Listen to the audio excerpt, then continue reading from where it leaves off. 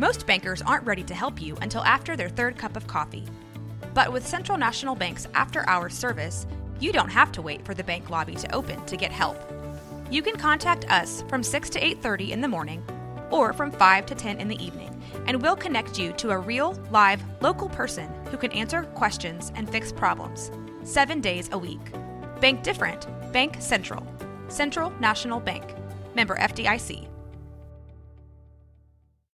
Today's episode is brought to you by Cars.com.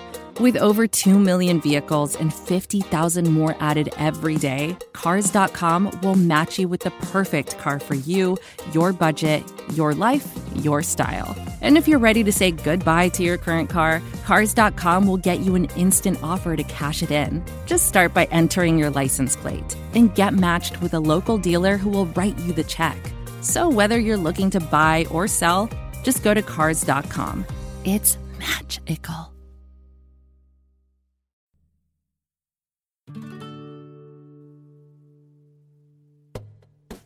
Welcome to Women's Hoops and Talks, the What Podcast, where we are elevating the voice of women in basketball.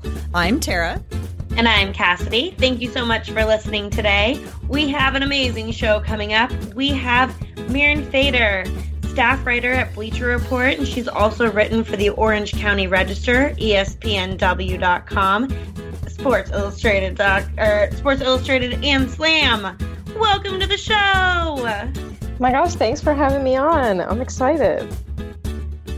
So we usually get things started with a little bit of an icebreaker, and because it's summer, it's hot out, I was thinking, if you could have any basketball player DJ your summer pool party, who would you pick? Okay, that's an easy call. Liz Cambage, shameless plug for for my story that came out today on the Aces. Oh my gosh, she's like everything that I aspire to be as a woman. Confident, energetic, fun. She's awesome. That would be a really awesome. I mean, just having her at the party would be amazing, but also like setting the tone with the music and all that good stuff. For me, because I'm like super unhip and I don't know what makes a good DJ, and I would probably pick like the oldest NBA player because it's more likely that I would know the songs that he was going to play. There's been a lot of talk on Twitter randomly about Andre Miller, recently over the last couple of days. So I bet you Andre Miller would like throw down some good old nice classics that I could really get into at a pool party. Wow, making a return. Love it. I know he's not, a current player, but, this is sort of like we should, like the subtitle of this podcast should have something to do with like Andre Miller tribute or something. I'm into it. How about you, Cassidy? Okay, so one of my first thoughts was definitely Liz Cambage, but I'm going to mix it up and go, since I'm having a pool party, it's going to have to be in Portland right now. I'm going to go with Dame Dolla. DJing a party, I think it could be fun. Dame can... I'll just let Dame throw whatever party he wants to throw, really. I think that sounds amazing. Yeah. Yeah. And then if he brought the baby, I would totally play with the baby. Oh my gosh, the baby could DJ my party and I'd be thrilled. Love that baby. So I'm interested, can you tell us a little bit how you got into basketball and writing? Yeah, definitely. I was a basketball player before I was a writer. I kind of spent my whole life as the basketball player me. And I started in 5th grade. I just saw a bunch of guys like heading towards the court. And I was just sort of like mesmerized by this like mass exodus of boys going there. And I was like, where are they going? I want to go. I don't know. Something just carried me over there. And I picked up a basketball and it was just like love at first sight. It was just like, this is who I want to be. This is what I want to do. Ended up playing pretty much for the next 15 years. And I played my first year in college. And now I sort of have transitioned becoming a sports writer. I knew that basketball was something I wanted in my life.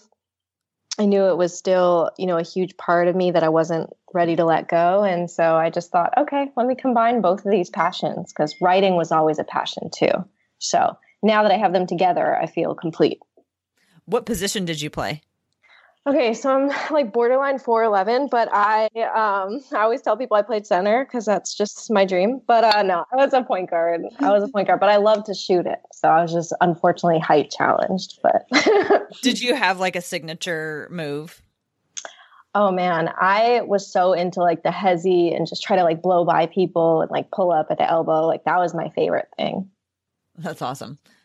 So for those people who out there who might not be familiar with you or your work, can you describe your writing style and what kind of writing you do? Yeah, I do long form writing.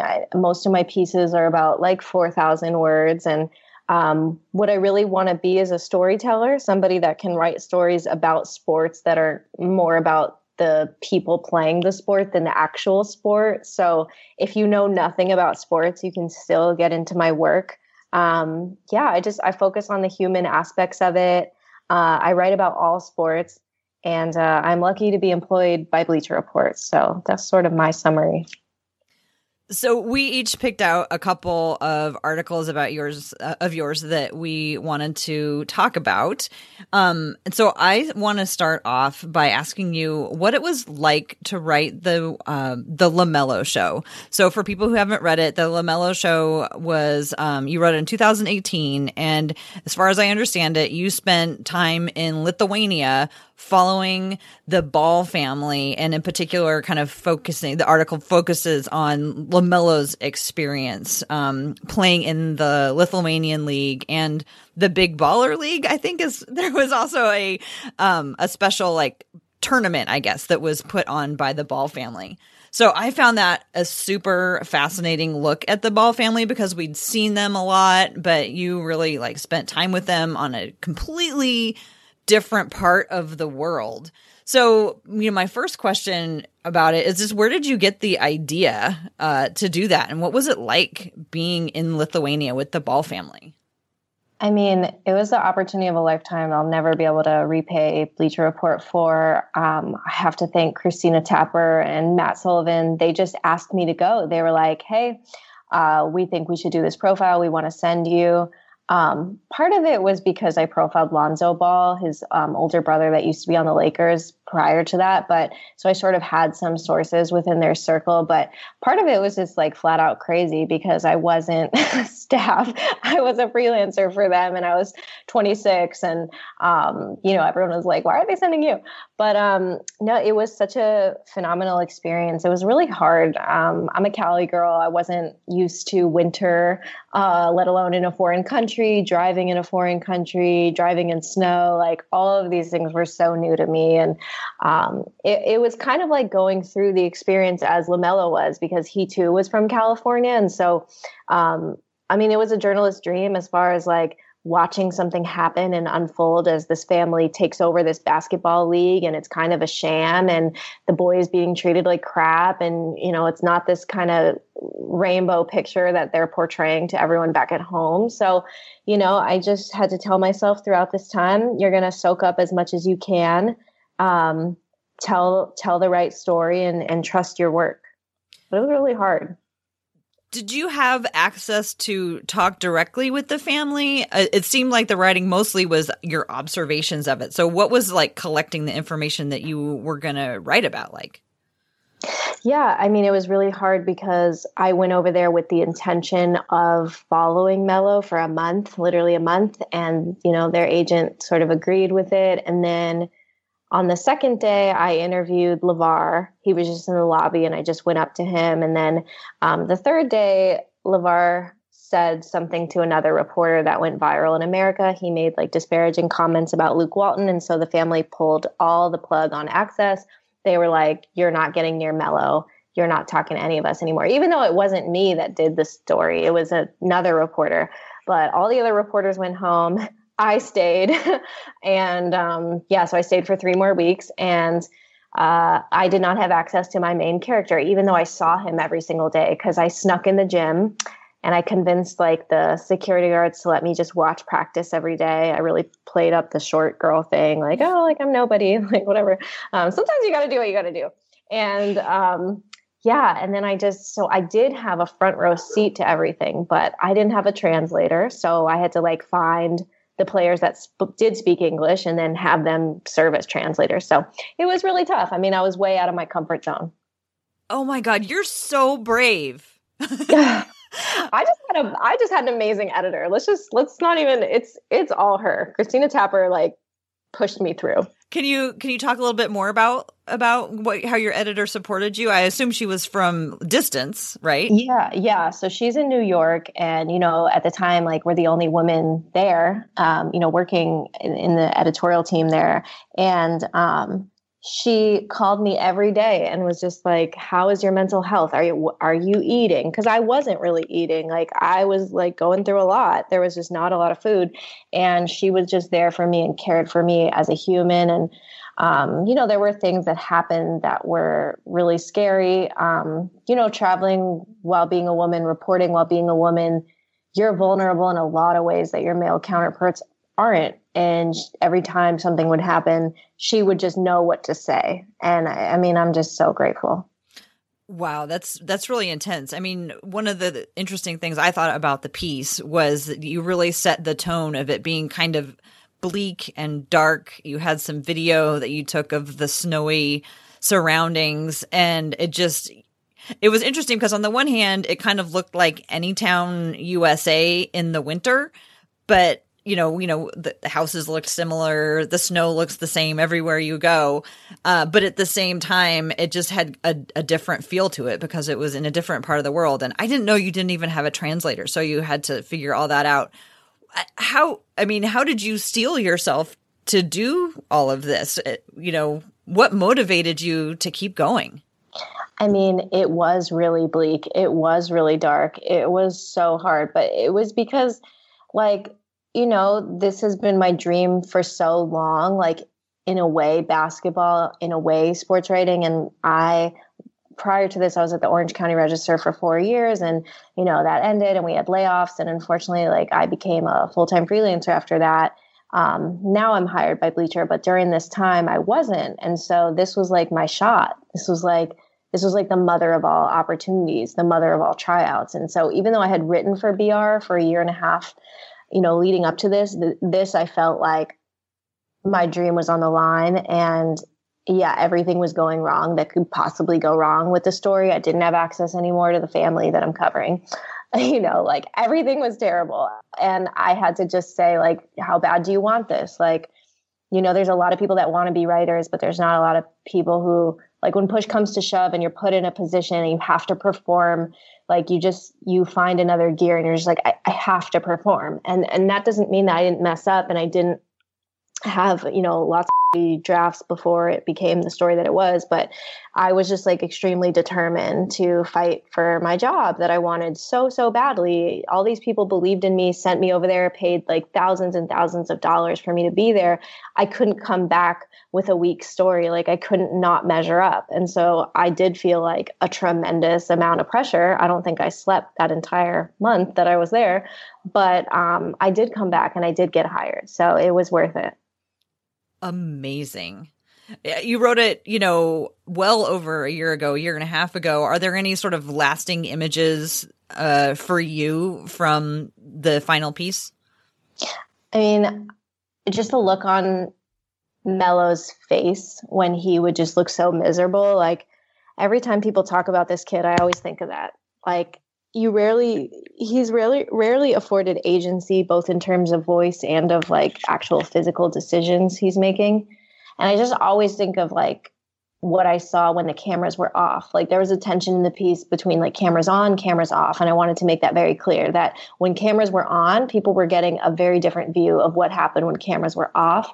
And I just needed people to see how this boy looked when the cameras were off. And I think a lot of people did see that and sort of see him as a tragic figure. And I mean, I'll just never forget how low he looked, because Melo's known as being, like, fun and bouncy and loud. And, like, I just didn't see any of that. Wow. I should have started off by telling everybody that they definitely need to go check that article out. So I will reiterate that at this point. It was a really fantastic piece. And I want to transition to the next piece because The next piece that I wrote, I read them back to back, which I think was really fascinating. And the next piece is the rise of the next Atentacupo. So, the first one obviously was about LaMelo, younger brother of Lonzo. And then the next one that I read right afterwards was about, Alex, younger brother of Giannis. And as I was reading it, I couldn't help but see some recurring themes, some similarities between these two younger brothers, but also just like stark differences between who they are and how their families operate, I guess. So I'm wondering if you were thinking about that as you were writing this piece, or, did you realize that you were doing that? Yeah, I really appreciate that, because I so was. I even went back and looked at my Lithuania journals, because I'm a journaler, and I just kind of thought like, wow, this is so different. Like, this family is everything that LeVar and BBB wanted to be, but just aren't. They just have a different personality. And Lonzo and Melo are not as close as Alex and Giannis. And I just thought there was a lot of synergy between the two stories. But of course, like, you never want to tell the same story twice. And so I thought it was fascinating that this dad was absent. And it's so that in itself is like a complete departure. But there were enough similarities to where I drew on that experience. And I was like, there's the same amount of pressure on Alex, I think, than LaMelo. But there is way more complexity with Alex and way more anxiety inside of Alex. Nobody has really cracked the inside of Melo, because he won't be cracked and he won't talk about it, and he can't because his dad has him on a leash. And so he doesn't say anything. And if he does, he is just like, I want to be the number one pick. I just want to be great. Nobody has really, nobody knows how Melo really feels inside about all this, versus I was really fortunate to get to, the interior of Alex, to see that he doubts himself and he doubts whether he can do this, but he also wants it really bad. And so it's complicated. Yeah. And the family dynamics were so interesting because, for the Ball family, it was, they were already, established in their California neighborhood. The kids were going to these well-known schools. They were, already, performing at a high level. And then LeVar kind of took them off in a different and unexpected direction. And then on the other hand, you have the Antetokounmpo family, starting, in Greece and, trying to get their dream of, coming to America to be basketball players. And so having been from a different part of the world to try to come in and fit in. So that kind of struck me as a juxtaposition there too, just between trying to fit in and then trying to also carve your own path, and how those turned out differently. Yeah, I mean, you're so right. And I think agency is like a theme of both of them. Like, whose dream really is it? I think it's unclear. What are some lasting impressions for you about the Antetokounmpo piece? I think that Giannis is so much more tender and complex and warm and brilliant than given credit for. It does kind of bother me when people just talk about his athleticism, when there's so many other talents that he has, and I wanted to show a different side of him. I think another thing I realized with Alex, and I realized this in other stories too, but particularly this one, is how hard it is to be a young person trying to play sports in America, anywhere really. But I think it's very hard to embark on the path that he's embarking on. And there's a lot of pressure on these kids. And, a lot of times we're unsure why they want to make it, what this does to them, means to them. And I just think it's really cool, though, that he's in a family where the metrics for success are different.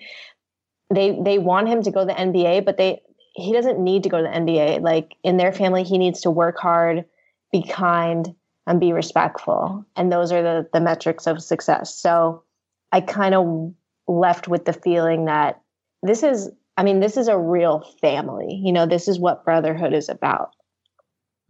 This is advertiser content brought to you by Frito-Lay. Hello, I'm Chip Murphy, here to get you ready for the big tournament. Tonight we'll break down We break down who will be cutting... Cut! What are you two doing? Sorry, Chip. Prez here got his feathers ruffled when I told him Ruffles has 0 chance of winning the title. And I was letting Dip know that she is not taking into account Ruffles' iconic ridges. Guys, it's March. We have to start talking about the tournament. We are. It is the 2023 Frito-Lay Snack It. We're talking about big-time matchups between Cheetos, Smart Food, Lay's, Sun Chips, and more. Just head to the Frito-Lay Snack Bracket and vote for your favorite chip, pretzel, or dip for a chance to win up to $1,000 or a year's worth of snacks. This sounds great. Keep up the good work. Just go to fritolaysnackit.sbnation.com. No purchase necessary. Sweepstakes ends 4/3/2023. Void where prohibited. Year's worth of snacks awarded in the form of 52 coupons, each good for 1 bag of chips. See official rules at fritolaysnackit.sbnation.com. Well, I've monopolized this whole conversation. I'll step back. I'll let Cassidy ask some I'm questions. fascinated, so I'm totally fine with it. Wow. Yeah, that brother team they fascinate me for sure. So I want to talk a little bit about Nasir Little and is learning the hard way, your piece about the Portland Trailblazers rookie. What was so interesting about him that made you want to profile him? Well, I think in this instance, I got very lucky because back when I pitched it in the summer, he was just like the number 3 prospect or whatever. And he was about to, I knew he was a one and done. So I was like, okay, I'm never going to get to the Duke guys. Access is probably terrible. Everyone's going to be rushing to profile Zion. I'm going to do it differently. I'm going to profile him. Then I wasn't able to interview him till like November because UNC has this policy where they don't let freshmen talk during preseason. So I was like, great, I have to wait. But then it ended up working in my favor because he ended up struggling so much and not really playing a whole lot. And so then the story became way more interesting. And so, I wanted to profile him for so many reasons. Like, what do you do when the actuality of the plan looks different than what you thought it was? What do you do when you took a risk and it might not have gone the right way? What do you do? And you might not make the NBA the way that you want to, when you're not averaging 25 points a game, when you're coming off the bench and you're supposed to be a star and everyone's like, what's happening? What's wrong with you? I just found all those things way more fascinating. Yeah, I think I think all of those things can make someone relate to him a lot easier because I think everybody's had one of those moments where they were like, maybe this isn't right. But I'm wondering do you think Portland's going to be a place that he thrives with the culture that the Blazers have built here? I do. I feel like he's in a good position. I think that, first of all, he is one of the most mature athletes I've ever spoken to.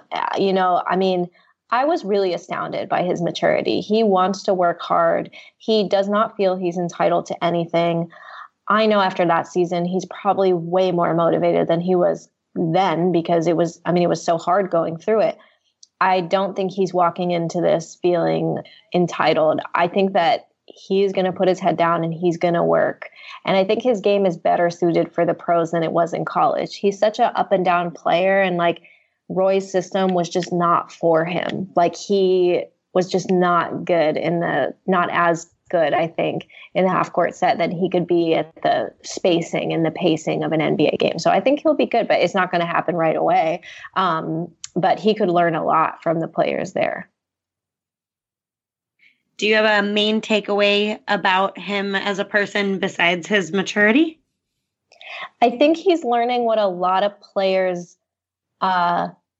would behoove to find out as soon as possible, which is that just because you are on highlight tapes and you have athleticism and you're being praised does not mean you actually have transferable skills to play at the highest levels of the game.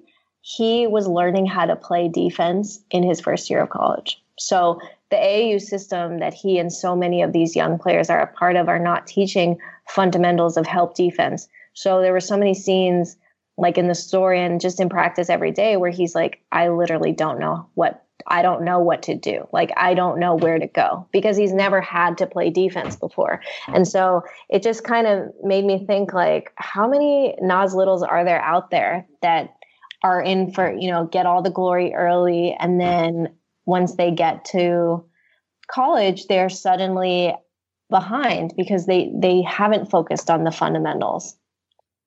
That's interesting. Are there any other players that you have followed at all that you kind of feel like also may be missed out on certain elements from playing their way up through AU? I'm trying to think. I've profiled a lot of high school kids. I don't know. I think it's a common theme. Like I profiled Jalen Green, fantastic player, fantastic person, comes from a great family, as does Nas. Again, like so much hype, so young, incredible athleticism, and he could shoot. But like defense is never the thing. Defense is never the priority. And so, I'm not a basketball coach. I mean, I was actually for 4 years when I was working at the OC Register to make ends meet because journalism, circa 2014, 15, 16. But no, I think, my job is to explore kind of the struggles that people go through. It's not all struggles, but it's just like, there's a much more interesting, complex, realer journey underneath big stats and big highlight plays. And I think a lot of people look at young people and they're very dismissive of them. They don't really understand the pressures these kids are under. They don't really care to listen to their story. But if you really sit down and talk with these people, they have a lot to say. You do quite a bit of writing about kind of younger players before they make it big or get into the professional leagues. What do you like about learning about those early years of these young athletes? I just think it's so exciting. It's so there's something very interesting to me about somebody about to set sail on their career. Like, I think it's also fascinating too, saying goodbye to a career, because it's also like saying goodbye to an identity that you've been your whole life. I don't really find the middle of one's career as fruitful, but certainly the beginning is the most exciting to me because they're about to go on this journey and we don't know how it'll go. It might not go well. They might ride the bench. They might never make it. They might get hurt. They might fizzle out. I just think it's interesting also how excited they are to talk. I think sometimes when I talk to pros, they're just like, can we get this shit over with? But the kids are like, oh my God, like, I'm ready. It's like, it's my moment. And some of them can be, too arrogant, but there is a childlike excitement and you can tell that they're just like, oh my God, Bleacher Report. And so I just like their excitement. That's awesome. Have you ever gone back and followed up with any players later, kind of after they've been in a league for a little bit? Well, I am doing a follow-up story with one right now, an NBA story, and I have pitched the LaMelo in Australia sequel. So maybe that'll happen. I don't know. I'm sure the family won't let me go near them, but we'll see. So you just had an article come out today / this week for those who are listening. Who gonna check the Las Vegas Aces? And you said today that you had a lot of stories that didn't make it into this piece. And there were a lot of great stories in the piece. So I'm wondering if you could give us a taste of what maybe didn't make it in. Oh my Jesus. There's so many. I can't even tell you, I definitely shed some tears over the last week at what was cut. I know I have a thick skin, but I killed 80 darlings. There were some funny moments with Bill. We were sitting over breakfast and, he orders this large order and then she comes back with his coffee and he goes, would you mind spilling that on this? And he points to my recorder on the table. It was so funny. It was so also terrifying, but it was so funny to me. I couldn't get over it. So I definitely had that in my first 3 drafts, but it was cut at the end. So that one actually broke my heart. What else? I think there was just a lot of scenes that that might have been, there's one at the airport. Bill's luggage got run over. We all of a sudden he's in the street yelling and everyone's like, it's literally 4 a.m. Nothing happened. Why is he yelling? We're not on the court. And apparently like somebody ran over his luggage. So that was like struggle defined. Literally right before the Delta terminal. So that got cut. And then, God, there was just like the eyelashes scene was so funny with G. And originally it was like a whole paragraph, but then it was condensed to a sentence. But you know, everyone's like, "Come on, lashes, like kill it, girl!" And it was just so cute and funny. And Liz was like, "Oh my God, she has the butterfly lashes," and everyone's like, "What's a butterfly lash?" And then Liz like takes like her lash to her lips, and she's like demonstrating like butterfly kiss, and everyone is just like so lost. And she's like, "You guys, I'm a white girl at heart. Like, come on, like whatever."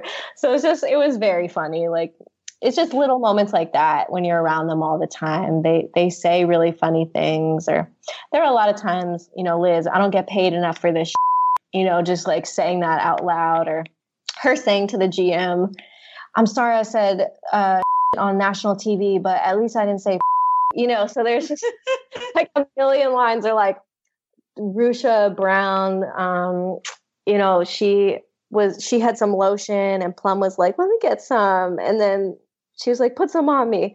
And Rush was like, "Why?" And she's like, "Because I don't want it to get on my hands because I'm about to shoot." So like, it's just little details like that, like the perfectionist. So anyways, I could go on and on and on. Definitely like broke my heart, like not being able to include all the anecdotes. I think one of the things that I took away from it, because it's very hard for us Blazer fans to like Bill Laimbeer, but for the last few years, I know Tara and I have both been warming up to him a little bit, and this story solidified that I think we kind of love him a little bit. Can you just speak a little bit more about your experience getting to know him? Because it seems like such an interesting dynamic for him.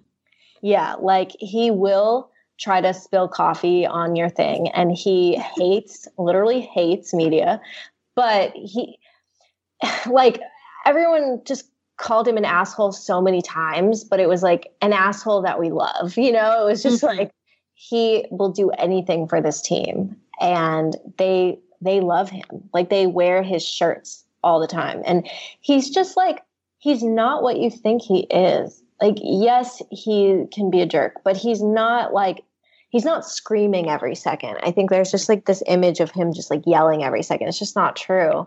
He's really tender. And one thing that I went on about in my draft that got cut was he's able to let things go. Like basketball, he's not one of those people that played and wears their heart on their sleeve and they're upset about the game hours after, like the way Liz is. Like, he lets it go. Like, when the buzzer's over, it's over. Like, he's not stressed about it. Like, it doesn't upset him. And I think that was the coolest part. Like, instead of being like, "Plum, you need to make a f***ing shot, get it together," he's just like, "Go home." And I think that's one thing that really surprised me about him, is how calm and patient he is. Because I was just, after watching the 30 for 30, I was just expecting him to be like, "Get the f*** off my court. Like, why are you here?" And like, there were times where he was like, "Do you trust," he said to the media, "Do you trust her?" Like, all this stuff, you know. It's not like I was just waltzing in there and everyone was happy that I was there. You know, he doesn't like media, but I think for the people in his world, he will do anything for, and he loves this team. I have a question. You talked about, you know, the scene, like with the eyelashes and everybody just kind of hanging around, laughing and joking together. What kind of differences have you noticed between, you know, hanging out with a woman's team and hanging out with a men's team? Or have you noticed differences? I mean, there's certain things that are just not going to happen to me when I'm in men's circles. Like Liz, so I profiled Liz last year. And while we were eating lunch last year, we discovered that we have the same Dior lip gloss, and it was a glorious moment. And I think of her every time I put it on. I'm just like, oh my God, like, I can't. That's not going to happen, obviously, with the men's teams. But barring that, I think it's just different. Like, with the men, I am treated with, okay, I'm not making sense. There have been some pretty awful moments in my career where I've been treated terribly by men in this field, whether it's a player or whatever. But there have also been tons of times where I'm treated with utter respect, but there's just not a complete comfortability that there would be when it's all women. There was just an intimacy with this group that just felt completely comfortable. And even if it was a men's team and they treated me with exact same respect, exact same whatever, there's just a comfortability there that just would not be there with men. It just wouldn't. It's just, it's the same, but it's different. And I think they were kind of like, wow, like a woman journalist coming to, profile us. And, Liz vouched for me, like I know her, and I think there was just like, I don't know, there's just a comfort there. And there's certain things that you can talk about. Like there's a line Liz said in there about like, I want to have babies. Well, we talked about these things and that's not necessarily the conversation that I'm going to have with a men's player, So I don't know. And I'm careful about it because I never want to act like, oh, I can't handle the men's stuff, because I absolutely can. It's just a different vibe. It's a different experience. But I think Bill is so quick to say there's no difference between men and women. He's like, to me, I love, I'm here for basketball. They're ballers. So he doesn't see any difference between the two games. But yeah, as a reporter, it's a bit different. So we should probably wrap it up here. I have one more question about kind of your work as a storyteller. So, when I read your work, it's interesting because you're in it, but you're not in it. So like you're clearly writing from close observation, but you don't really become a part of the story. And I'm wondering if that is, something that you do on purpose, how important it is to you, like how much you're a part of the story or not a part of the story. Yeah, thank you for that question. It's something I think about a lot. Lithuania was the only story I was in the story, and that wasn't my choice. My editor was like, you need to be in the story. You were there. And that was a very specific function, which was like, I'm letting you all know that I'm seeing something that nobody else is seeing. So that was like a very different purpose. But the reason why, other than that, I don't do it is just because like, I never want the story to be about me. Like I just don't. Like maybe one day, like I could publish a memoir about the stories behind the stories. But as far as like my actual stories, I feel it's a distraction. Like it annoys me when I see writers say, I am watching him in the backyard and blah, blah, blah. It's like a weird flex. It distracts from the scene. Like you being there doesn't do anything. Like it doesn't add anything to the setting. In fact, it's weird. It's like, why? I don't care about you. Like, who are you? And I think so many writers are trying to like show that they're great and like get a big following and have access that sometimes it comes off as a flex. And there are other writers who don't use the I for that purpose. They use it effectively. It's just a standard method of storytelling that you see in the New Yorker or anywhere else, not because the writer has this like pompous attitude. It's just, that's what they've been taught. It's a very classic thing, but I just personally don't feel like I belong in there. And maybe I'll change. Maybe in a couple of years I'll start being in there, but I just like don't see the purpose at all. So I lied. I have another question. Yes. Who are some of the writers that you admire and some of the people who have mentored you along the way? Oh my gosh, such a long list. So the writers I admire: Wright Thompson, Gary Smith, Jonathan Abrams, Jeff Pearlman, who is one of my big mentors, Ramona Shelburne. But then I have a whole other like list that's not sports writing. So I learned most of my writing through non-sports writing, and it's Toni Morrison, Louise Erdrich, Joan Didion, books like Evicted, Matthew Desmond, Ghetto Side by Jill Levy. Like these are books that taught me how to write. Mentors, Christina Tapper, like I mentioned earlier. I owe so much of my career to her. This woman gave me a chance. She was like, I believe in you. Jeff, I owe so much to Jeff. I just DM'd him one day when he moved to Orange County and I had just started at the Register. And I was like, you're my favorite writer. Like, can we please talk? And he ended up being like, he's like family. I mean, he's just done so much for me. I can't even explain. I'm so grateful. And then my current editors at Bleacher, Jake Leonard, Elliot Ponnell, Ian Blair, I'm just so grateful for them. And there's just been so many people, Matt Sullivan there. There's been a lot of people that's helped me. And it does bother me when like writers don't acknowledge people who have helped them. Because like as much as writing can feel like a solitary activity, it's not. You have people in the trenches there with you. And like, I know there's a lot of people that helped me get here, and I would be remiss to not give them credit because there's so many times where I'm in my own head. I'm like, oh, this piece sucks. And like, they're the ones that bring me out of that. Very cool. Cassidy, do you have any more questions? I'm wondering, how can everyone find your work? Oh my gosh. Well, I spent a lot of time on my website. So that would be amazing if they could visit it, mirinfader.com. Very simple. My Twitter, which I'm getting better at, just nerdy writing quotes and coffee shop and cookie musings, and basketball, which is just at Mirin Fader. So yeah, I would love it if people could check out my stuff. Did you say cookies? Because that's my favorite food.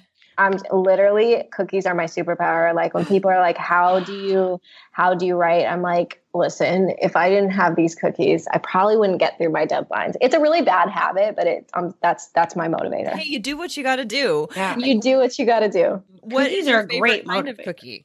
Oh man. Okay. Well, I'm kind of like basic, like chocolate chip is like classic. And my uncle makes me chocolate chip cookies. He's like a second dad to me. Yeah. And he puts these like giant chips. It's kind of everything. But second, I'm like any type of peanut butter. Like I am obsessed with peanut butter. So like peanut butter cookies are just life. Oh, I love peanut butter cookies. Somebody gave me one at work today. It was like, it made my whole week. I ran into him in the elevator and he had like a whole plate full of cookies. And I was like, oh my God, this is like amazing. And he was like, here, you want one? And I was like, oh, it was my favorite kind of peanut butter. The ones that have like very little, if no flour of them at all. So it's basically like just peanut butter and they're so good. I'm okay, so we'll jealous. have to do a whole nother podcast about cookies. Yes. I'm okay. We want to thank you so much for joining us today. That was a fascinating discussion. And to remind everybody to go to your website to read more stories because there's a huge variety of them. I mean, a couple that we didn't even talk about that I found really fascinating. The one about Marcus Smart was really good. The one about Andrea, I can't remember her last name, but she's she's a transgender athlete, and her story, just so many good things. So, it's summertime. We all need to get caught up on our reading, and maybe you don't have a beach book, but you have some long forms you want to catch up on. I would strongly suggest everybody check out your stuff because it's really great. Easy to read. I really appreciate that so much.